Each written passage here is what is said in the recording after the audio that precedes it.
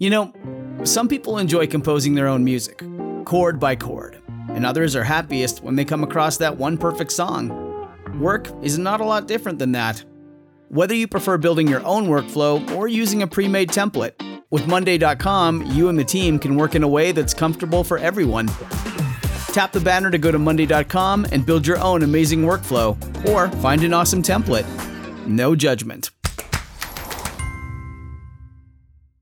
Hi, it's Amy Newmark, and this holiday week, I'm presenting to you 3 of my favorite episodes from last Christmas and New Year's with some great ideas for New Year's resolutions that will actually work.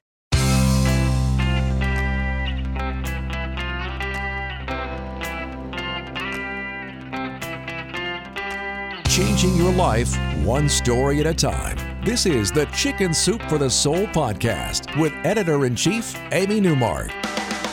Hey, it's Amy Newmark, and it's Friend Friday, and that means I get to introduce you to someone fascinating from the Chicken Soup for the Soul family. And today, that fascinating person is Jennifer Quasha, who is a good friend of mine and also a Chicken Soup for the Soul author. She has published 24 stories on a whole bunch of different topics in our books, and she's published more than 40 books in the trade and school and library markets, including co-authoring 4 books for us, 2 about dogs and 2 about cats. She graduated from BU's College of Communication with a BS in Communications, and I am so happy to welcome her today. So Jen, welcome to the Chicken Soup for the Soul podcast.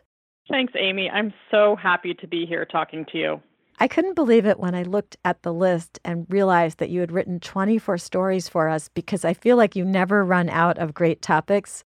But I went through them and I thought, what really makes sense for New Year's? And so there are 3 that I picked out that we should talk about today, because I think they'll help people who maybe are already abandoning their first New Year's resolution. You know, it's mid-January, so it's time to come up with the actual implementable one that is realistic.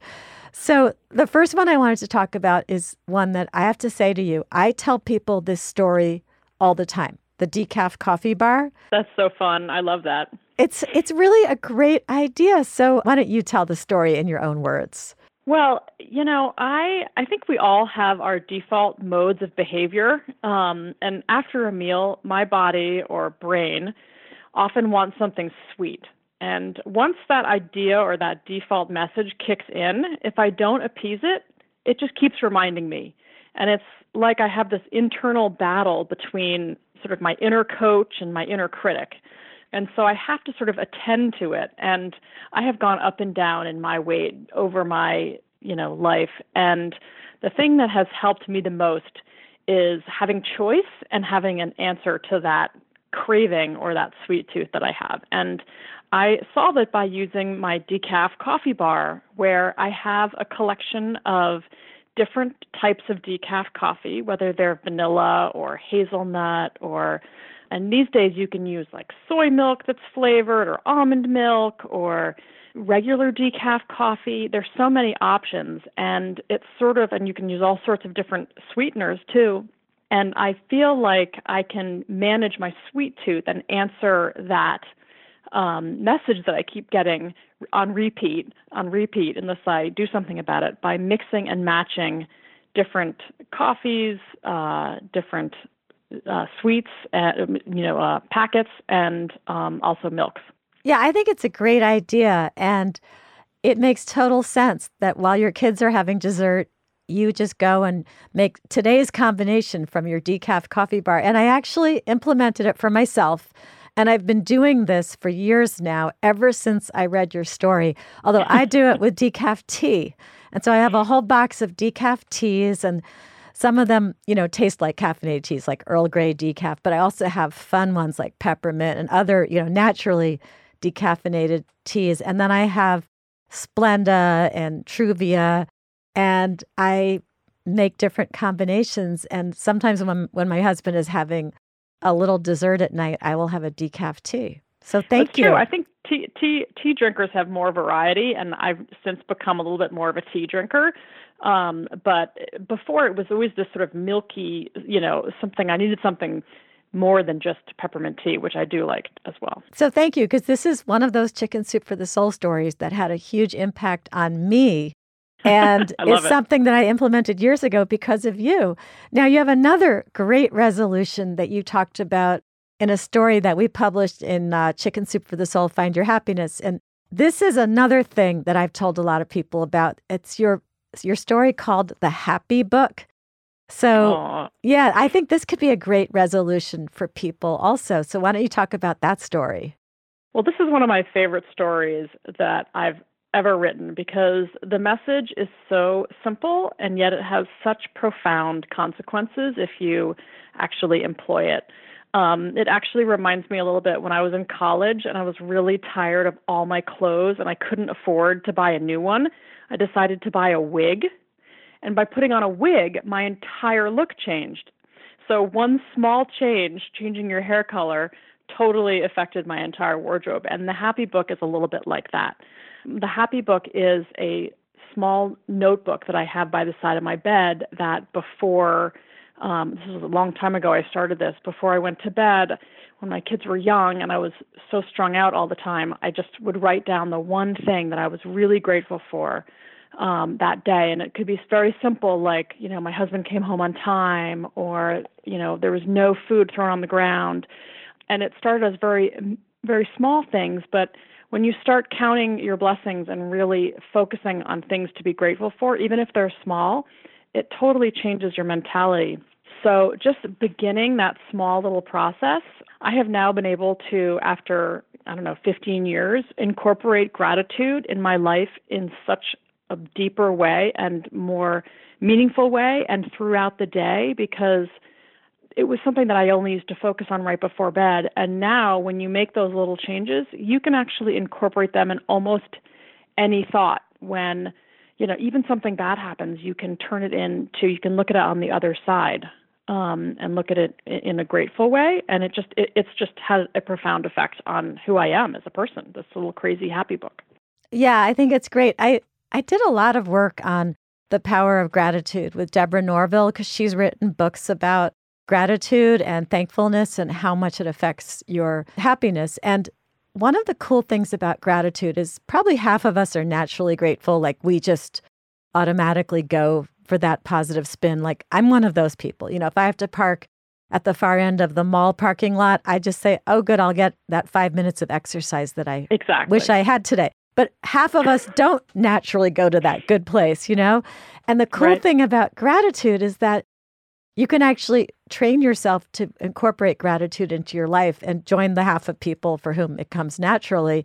I think it's absolutely essential to happiness. You cannot be happy if you are not counting your blessings and are mindful of all the good things in your life every day. So your story, again, I think is a very influential one and a really simple, implementable idea. Yeah, well, I definitely was one of those 50% who was not grateful.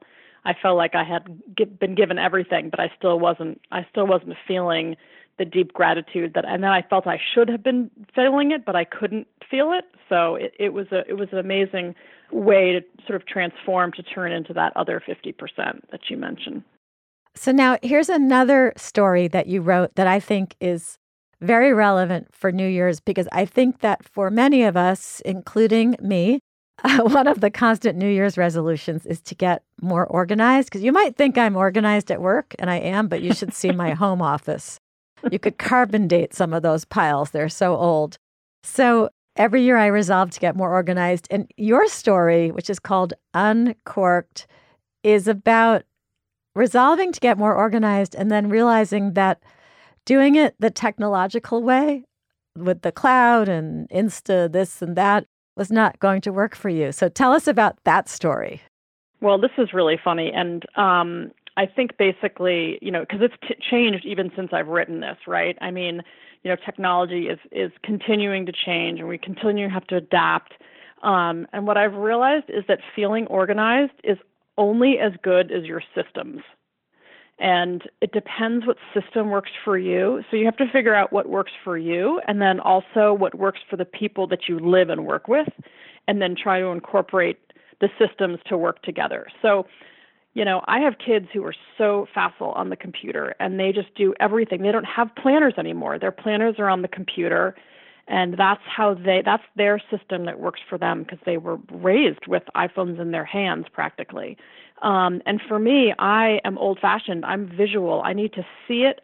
I need to write it down, and when then it's up, it's like I implement it in a photograph in my head. And so in this story, it was my attempt to try to turn technological along with the rest of what it appeared to be the rest of the world, and then having to sort of pull back and keep my visual way of doing things that felt comfortable for me and incorporating the two systems together. So that was the only thing that works for me. And then you have your husband or your partner or your children and how we all implement that together in our ever-changing. It's like four systems having to come to work together. But I think looking at the systems is the only way you can make it work for each of us. Your method was to go up to the attic and pull out this big old oversized cork bulletin board and bring it down and use those push pins and just put stuff up on that bulletin board, which is great if that's what works for your brain.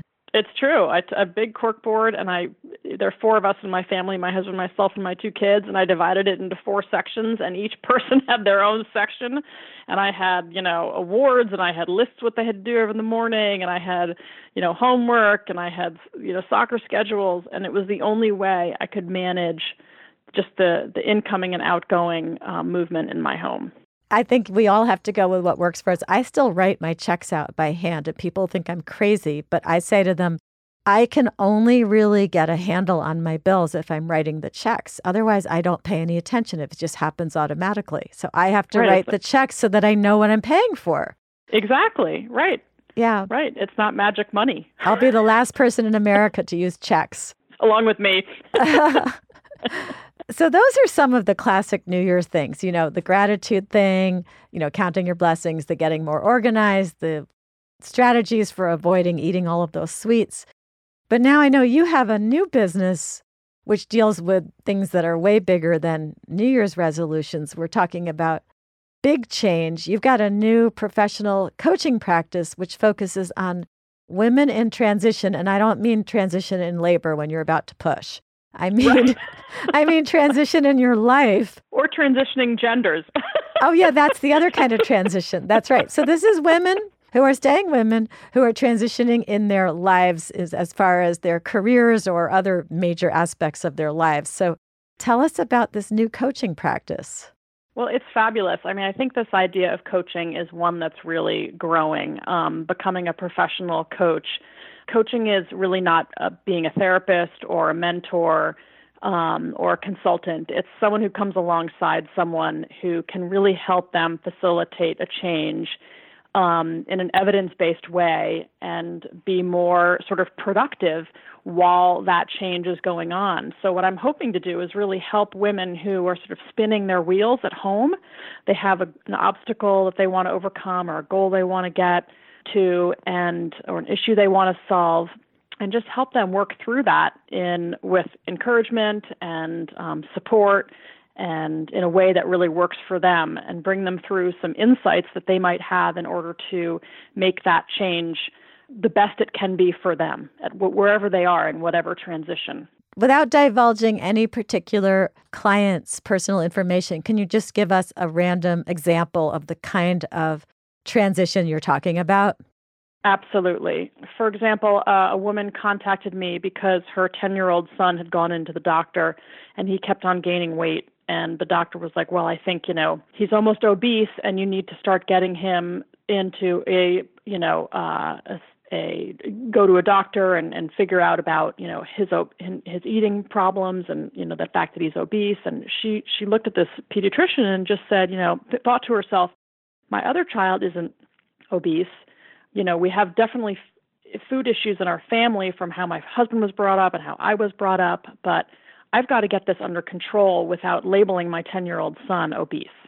And so she came to me and we worked together to try to figure out a solution that worked for her and her entire family during what we know are very overscheduled times with our kids, so that her son was not, labeled obese, and that she could get both her family under in some sort of plan and practice that she could implement that was good for the husband, for herself, and for both of her kids.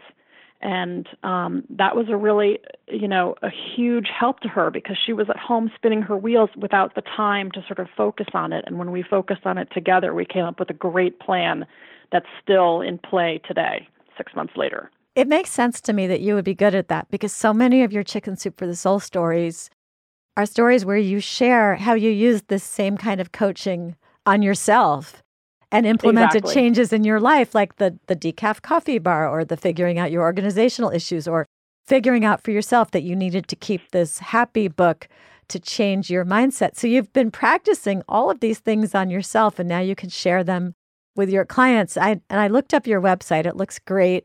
And I want to let everybody know, if they want to reach Jennifer to talk about this, you can reach out to her at www.jotcoach.com, or you can email her at jotcoach@gmail.com.